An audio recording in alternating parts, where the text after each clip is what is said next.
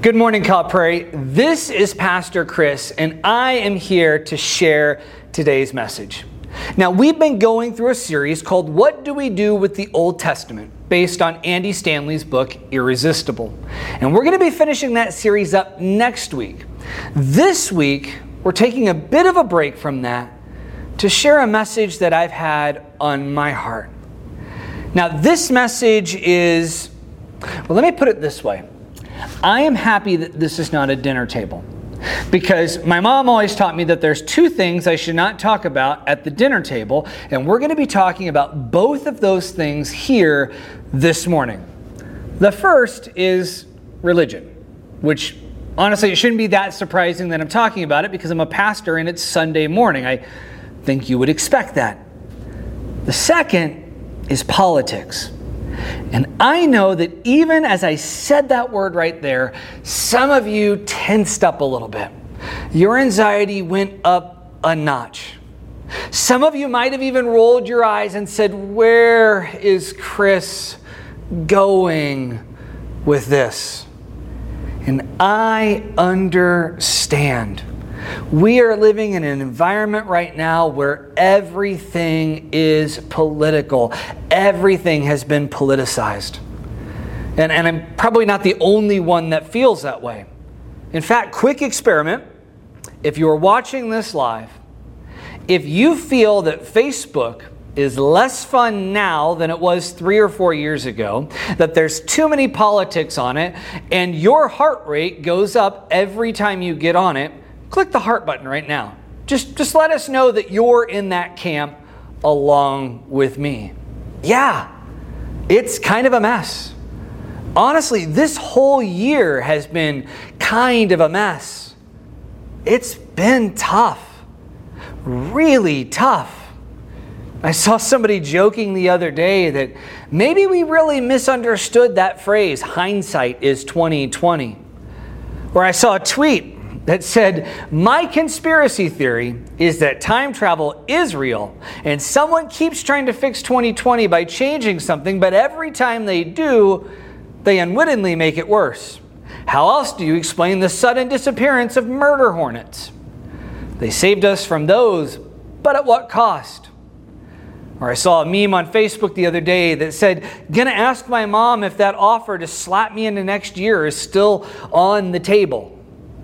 If you're anything like me, you are ready for 2020 to be over, because it has been tough and it has been a mess.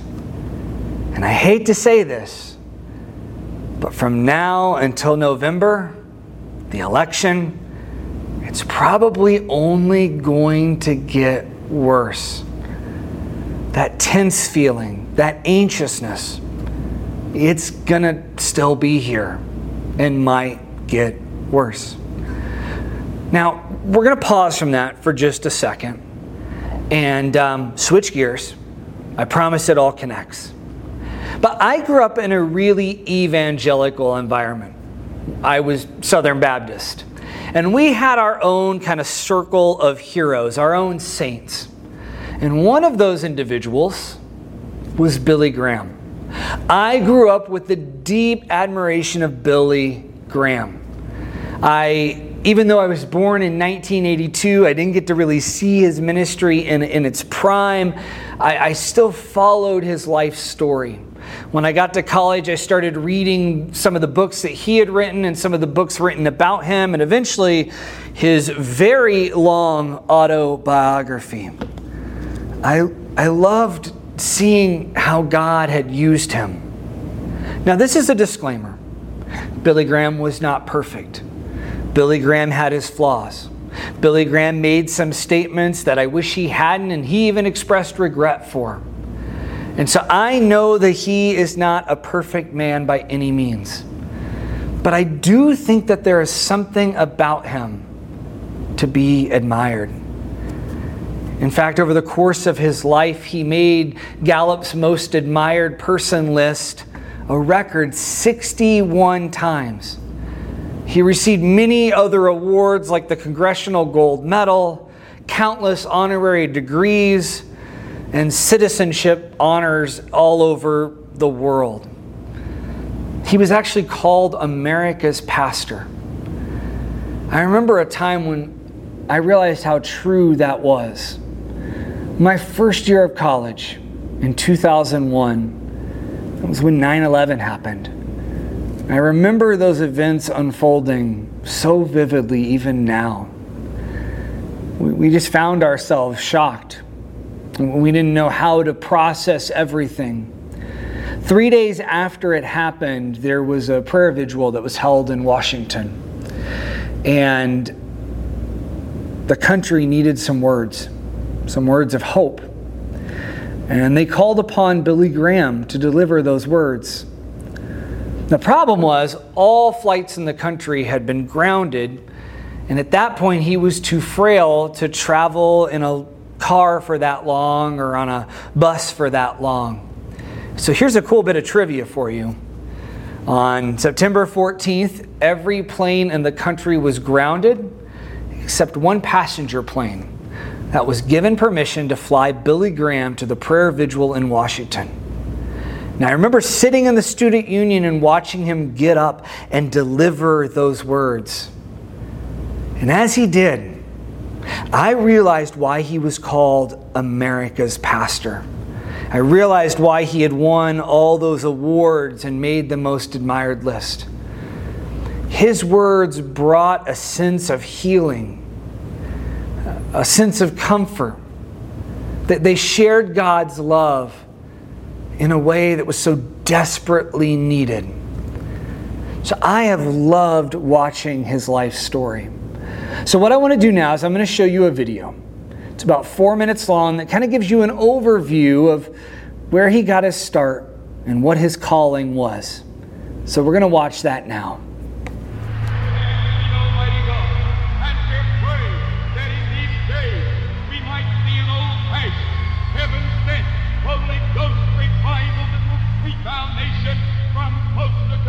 It's not often one man is able to move the hearts of nations, to usher change across race and age. But when someone gives their life to a divine calling, amazing things happen. That is the legacy of Billy Graham. Tonight, I'm glad to tell you that the Lord Jesus Christ can be received, your sins forgiven, your burdens lifted.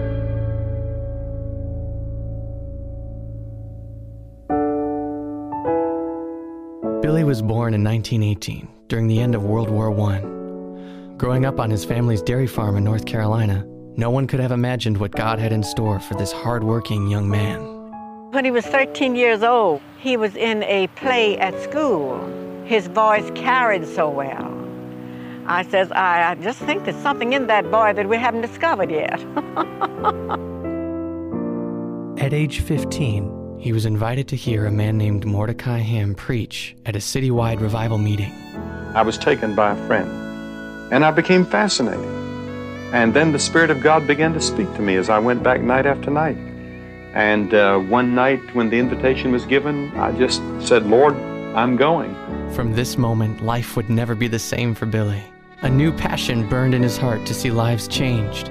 He went on to college and began preaching the good news of Jesus to anyone who would listen. It was during those years of academics and Sunday sermons that Billy met Ruth. The young missionary girl raised in China would become his best friend, the true love of his life. And he would be the first to say that without Ruth, his growth as a preacher and evangelist would not have been possible. When I came out and saw her standing there, he said, that is Ruth Bell. At that moment, I was in love. And not only in love, something told me inside she'll be your wife. Now, it took her nearly a year to come to that same conclusion.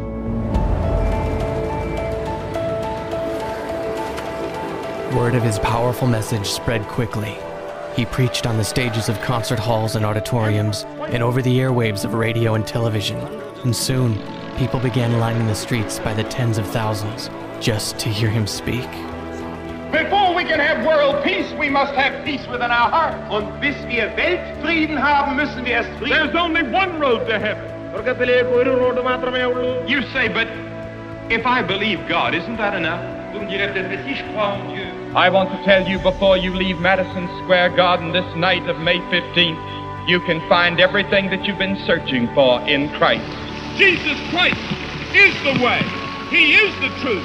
He is the light. He was a mighty man. The Bible tells us that in spite of our sins and rebellion, that God loves us.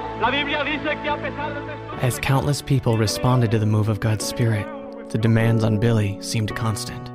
But it was Ruth and their children that brought him strength and joy. Their home was a special place where he could simply spend time as a father and loving husband. These moments were precious to Billy. Yes, there is a great sense of loneliness, and if there is a price to pay in this work, it is that I'm not with my children. We're supposed to be like Jesus.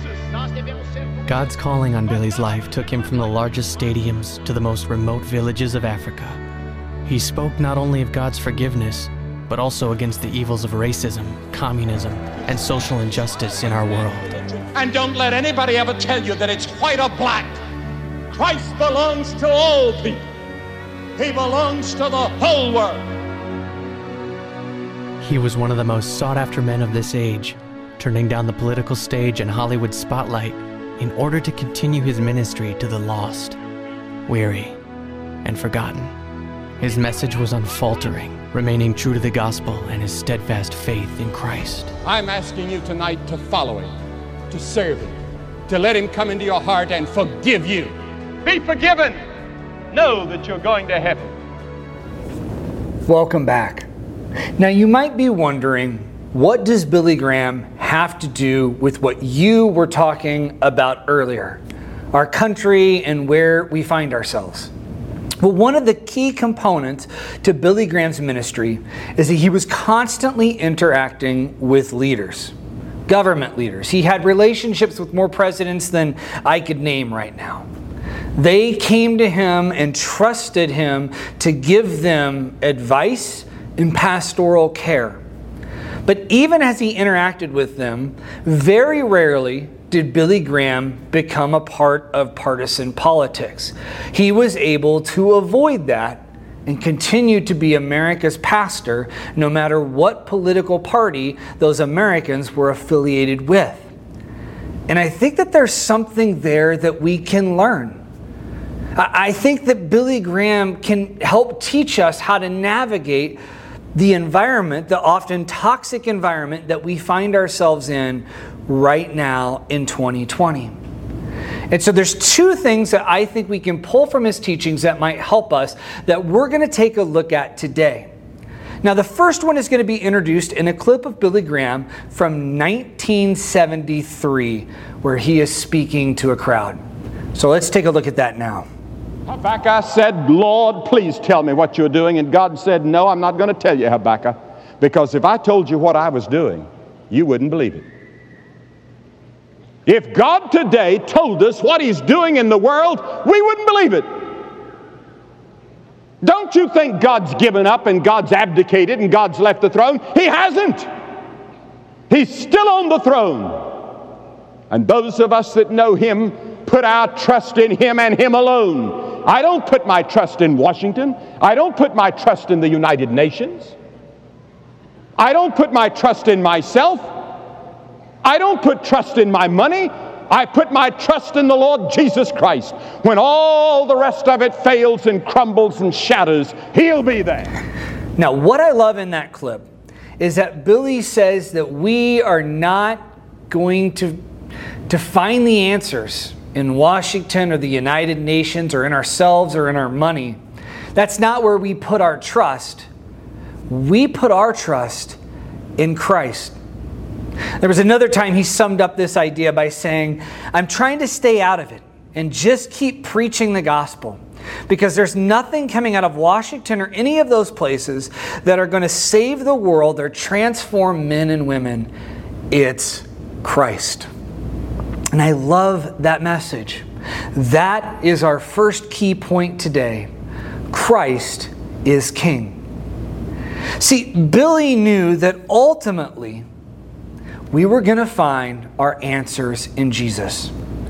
That while the government can provide some solutions, While government agencies can provide some solutions, the ultimate solution was going to be found in Christ. Let me give you a modern example of this. One of the things to come out of 2020, one of the good things in my opinion, has been this conversation about race, this greater awareness of the inequalities that are still taking place in our country. This realization that racism is still alive and well, and we have a lot of work to do.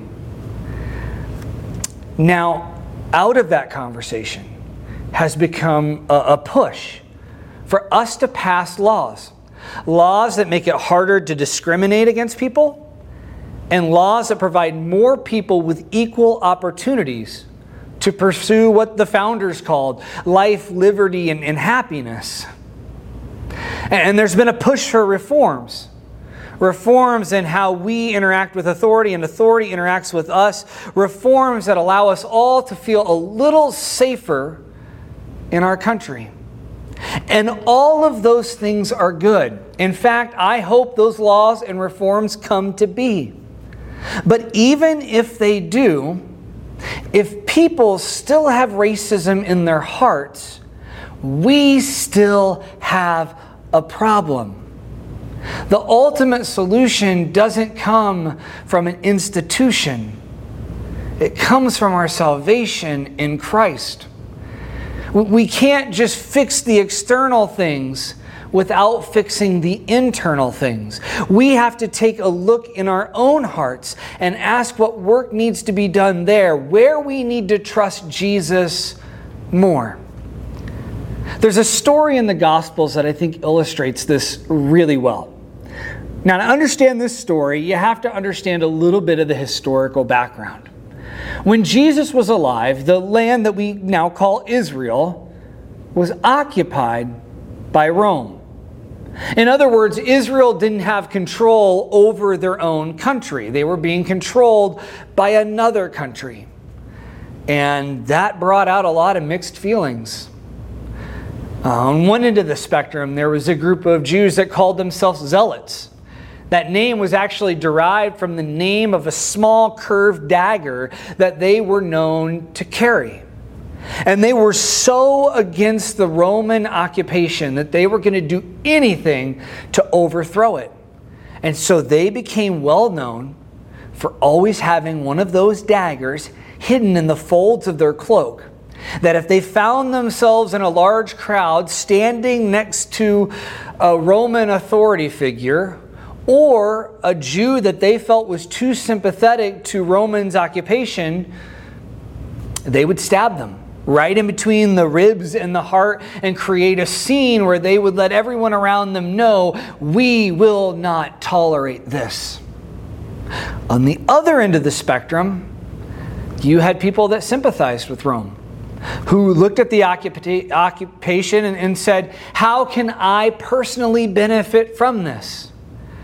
And so you have tax collectors, Jewish individuals who said, you know what, I'll collect taxes for the Roman government, knowing that I can keep a little bit off of the top for myself. Now, I've never really met anyone that loves paying taxes, but imagine how much worse it would be if it was your neighbor collecting those taxes, but they weren't collecting them for the American government. They were collecting them for a government that had taken over America, and they did it with you knowing that they were going to keep a portion off the top for themselves. Imagine how you would feel every year when they came around, and then you look over and you watch them get a new car, a new boat, they remodel the house. You can see how that wouldn't go over so well. You've got the zealots and the tax collectors, and then a bunch of people in between. Now, here's what I really love. When Jesus went to pick the 12 disciples, he included one of each of those in that group, Simon the Zealot and Matthew the tax collector. Can you imagine how tense, how anxiety-inducing it was to sit around the campfire with those two in the evenings? I mean, I could just imagine You know that thing you do with your kids when you know they're not supposed to have something, but they have the something? Now they've got it hidden, but they just, like you look at them and you know they still have the thing. Imagine how many nights they're sitting there and Jesus looks over at Simon and he's like, Simon, the dagger.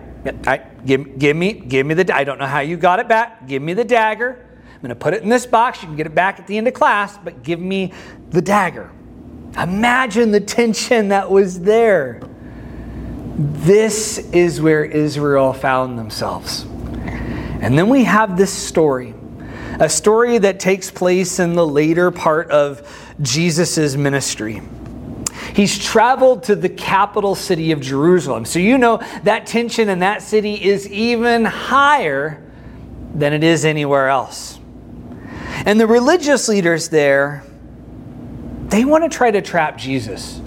They're getting sick of Jesus and Jesus' talk of this new kingdom, the kingdom of heaven, and they want to get rid of him. And so this is what the story says.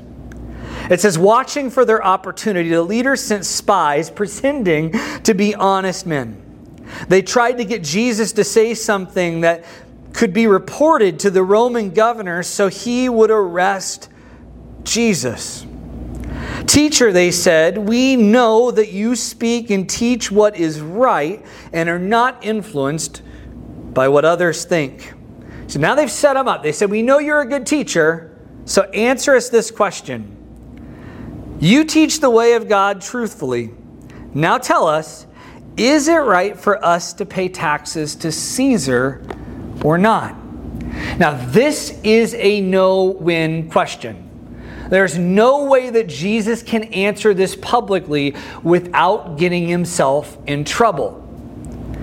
If he says, yes, pay taxes to Caesar, give your money to the Roman government, he comes across to the Jewish people looking like a sellout, like a sympathizer, telling them to give their money up to this country that invaded them. But if he says no, here he is, a well-known teacher, arguably the most well-known teacher in the world at the time, encouraging his followers to actively break the law.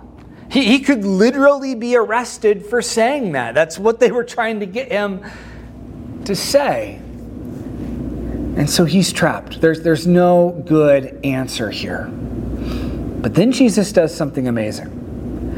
And to understand what he does, there's one more kind of background thing that you need to understand. They're in the temple. This is God's holy dwelling place. This is where all spiritual things were going to happen. And they had stricter rules there because they wanted to keep that place holy because it was God's dwelling place. And so they wanted to make sure that they were honoring all the commandments of the Old Covenant that we've been talking about. And they wanted to make sure they were particularly honoring the Ten Commandments. And one of the Ten Commandments says to not have any graven images. But the coins that they used as currency, much like our coins today, had graven images. They had a picture of Caesar on them, much like our coins have pictures of the founding fathers on them.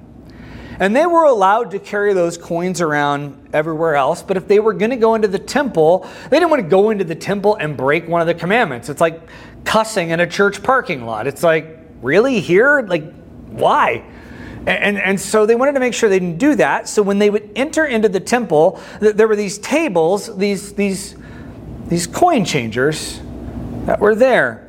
And you would take your Roman coins with the graven images and you would trade them in for blank coins that you could take into the temple to buy sacrifices and other things so that you wouldn't be breaking that commandment. So keep that in mind as Jesus answers him.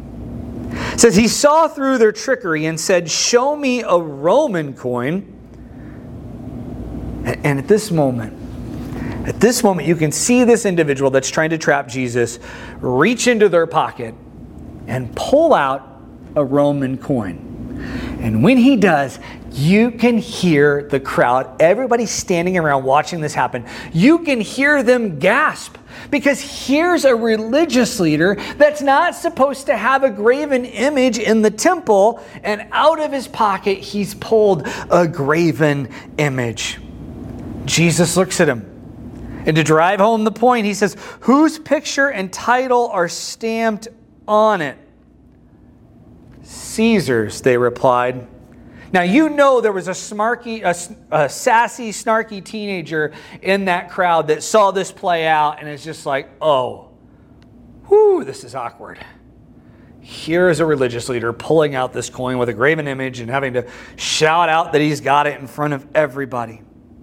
So Jesus looks at him and says, "Well then, give to Caesar what belongs to Caesar, and give to God what belongs to God." And this is how this interaction ends. What I love here is that you have this leader that wants to trap Jesus in a political conversation. A conversation about divisive policies in public that would hurt his credibility. But Jesus turns it around.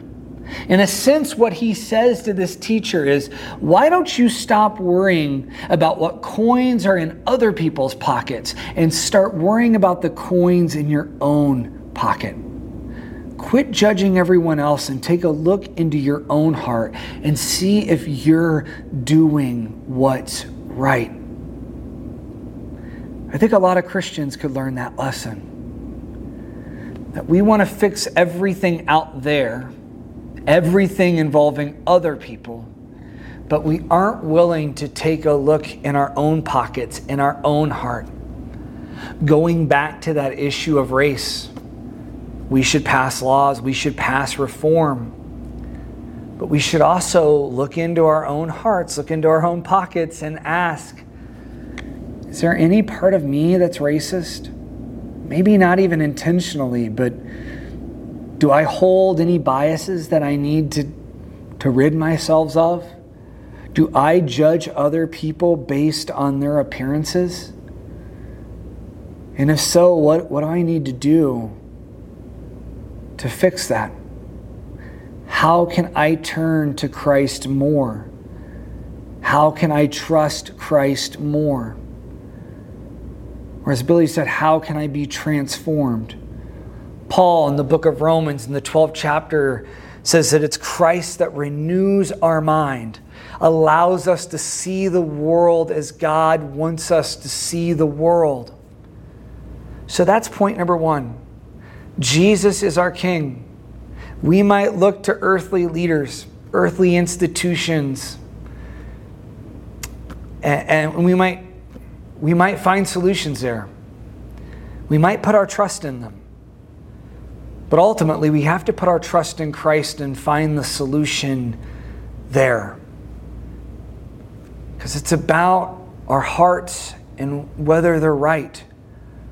Because it's out of the heart that our actions are changed. And that's when real change can take place. Real revolution changes, not when new policies come into existence, but when people start to see the world in a new way. That's real, meaningful change. That's revolution. And that's what I want to see in our country. Now, we're going to take another look at a clip from Billy Graham. And this is in an interview where he's asked about his relationship with politics and political leaders. And I want you to listen to how he answers this question he's asked. Some of the appointive positions which you have been offered, these must have tempted you. Well, I would have to define temptation. There was one or two that I thought about for a few hours before I said no, but in my heart I always knew that I would never do anything but preach. Suppose there were to be a public groundswell of support for Billy Graham for president. Would you be able to turn your back on that? Yes, I think I would. I think I have a higher calling. And yet you have made yourself available to several presidents as a counselor. Yes, I would be delighted to go to any president, regardless of which party, that invited me, and he wanted some counsel and advice, especially in moral and spiritual problems, or in other areas that I may have some knowledge of. But I would not consider an appointed office. I remember when I was asked to be, one of the delegation to the United Nations by 2 presidents, and I said no to that, even though it might have given me some platform that I might not otherwise have. But Paul, I consider the call to the ministry the highest and most marvelous calling in the world, because it's an eternal calling, and I wouldn't trade places with any president or any king. What I love about that clip is that Billy says that even if he could be president, he would turn it down. Even if he could be the most powerful person in the country, maybe even the world, he turns it down because he says that he has a higher calling. See, I think that Billy Graham understood that he was a dual citizen. That he was a citizen of America, but not just a citizen of America. It's kind of the same language that we see Paul use in the New Testament. See, Paul was also a dual citizen. He was a citizen of Rome. There's this great story in the book of Acts. It's one of my favorites to preach on, where Paul and Silas are out doing missionary work and they get arrested. They're beaten and thrown into a dungeon, and all hope seems lost, but through a miracle, they escape. And God does some great things. But as they're getting ready to leave, Paul demands to speak to somebody in authority to let them know that he is a Roman citizen and it was against the law for them to do what they did. See, Paul was not ashamed of the fact that he was a Roman citizen. But Paul also goes on to write in the book of Philippians, which we just recently did a 4-part series on. He writes these words, "But we are citizens of heaven, where the Lord Jesus Christ lives, and we are eagerly awaiting for him to return as our Savior." See, he understood his dual citizenship. Just like Billy, I think that he understood that he was a citizen of an earthly kingdom, of an earthly country, but also a citizen of heaven, of the kingdom of God. And that one of those was a higher calling than the other. And I think that's important for us to remember.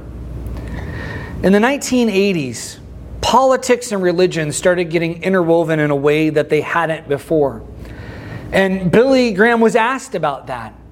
And his answer was really blunt. In fact, his answer is so blunt that there's an article on Snopes proving that he actually said it, because it's that hard to believe. But what he said is that when any political movement tries to use religion for their own gain, for their own power, they manipulate it. And that is harmful to the gospel. And I think that's so powerful and so relevant for us today. See, we need to make sure that our politics are not manipulating our faith, but our faith is manipulating our politics. That it's our faith that's driving us. That it's our citizenship in heaven. That's our second key point, that we are citizens of heaven. That it's that's driving how we act. See, we live under the Constitution. And I think the Constitution is a powerful document that laid the foundations for this great country that we live in and we are celebrating. But we don't just live under the Constitution. We also live under the Sermon on the Mount, under the teachings of Christ. So we might find ourselves in a situation where the Constitution lets us do something, but the gospel says no. You don't do that because you love your neighbors. You have been called to something higher. Or we might find ourselves in a situation where our political party says, this is what we believe now, this is what we're going to proclaim now, but the gospel says no. You're called to something higher. One Christian author says it like this, that if you're going to fly both the American flag and the Christian flag, please remember which one you fly the highest, which one's at the top of the flagpole, which citizenship is the higher calling. Or as one of my professors said, he was planning a conference this past spring about faith and politics, and I was on the planning team. And in one of our meetings, he said, we must remember, we do not follow the elephant. We do not follow the donkey. We follow the Lamb. While we may find ourselves associated with a political party or a political movement, our allegiance is in Christ and in Christ alone. It is our faith that drives us. I think that is important for us. As we continue this mess of a year that is 2020, as we continue our march towards the election in November. Look, much like Billy Graham, America is not perfect. There are things in our history that I am not proud of. There are still things that need to be fixed and work that needs to be done. But I'm not ready to give up on her yet. But if we're going to see change, it begins when we realize that Christ is our King and we are citizens of heaven. If we want our country to be better, we have to be better. And we make ourselves better by turning to Christ and letting Him move in our lives. When Dan started the series, What Do We Do with the Old Testament? He talked about the poor view of Christians that many in the world have.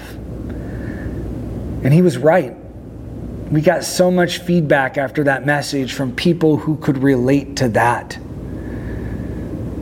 And if we want people to look at us, admire our lives, see things in us that they would like in their own lives, that begins when we become Christ-like. When we follow Jesus as closely as we can. That's what I want to see us do. And I believe that when we do that, our country becomes a better place for everyone. I want to end this message today with a few last words of hope from Billy Graham. Don't let the headlines frighten you.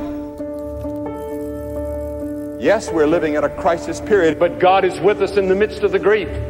In the midst of the suffering, God is there. Oh God, we don't understand it all, but we believe you are the great and the mighty God.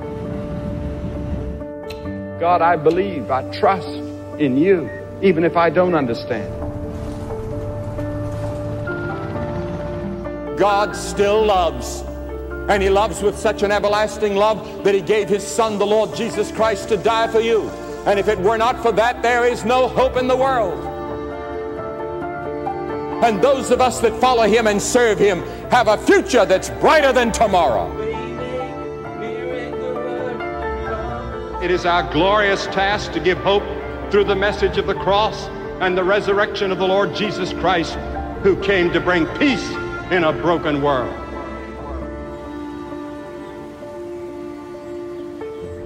No matter what God has in store for us and for our world, let us be found faithful. And someday we will know all the strife and the injustice and the pain that infect our world today is someday going to be over. Hallelujah. Hallelujah. Hallelujah. Hallelujah.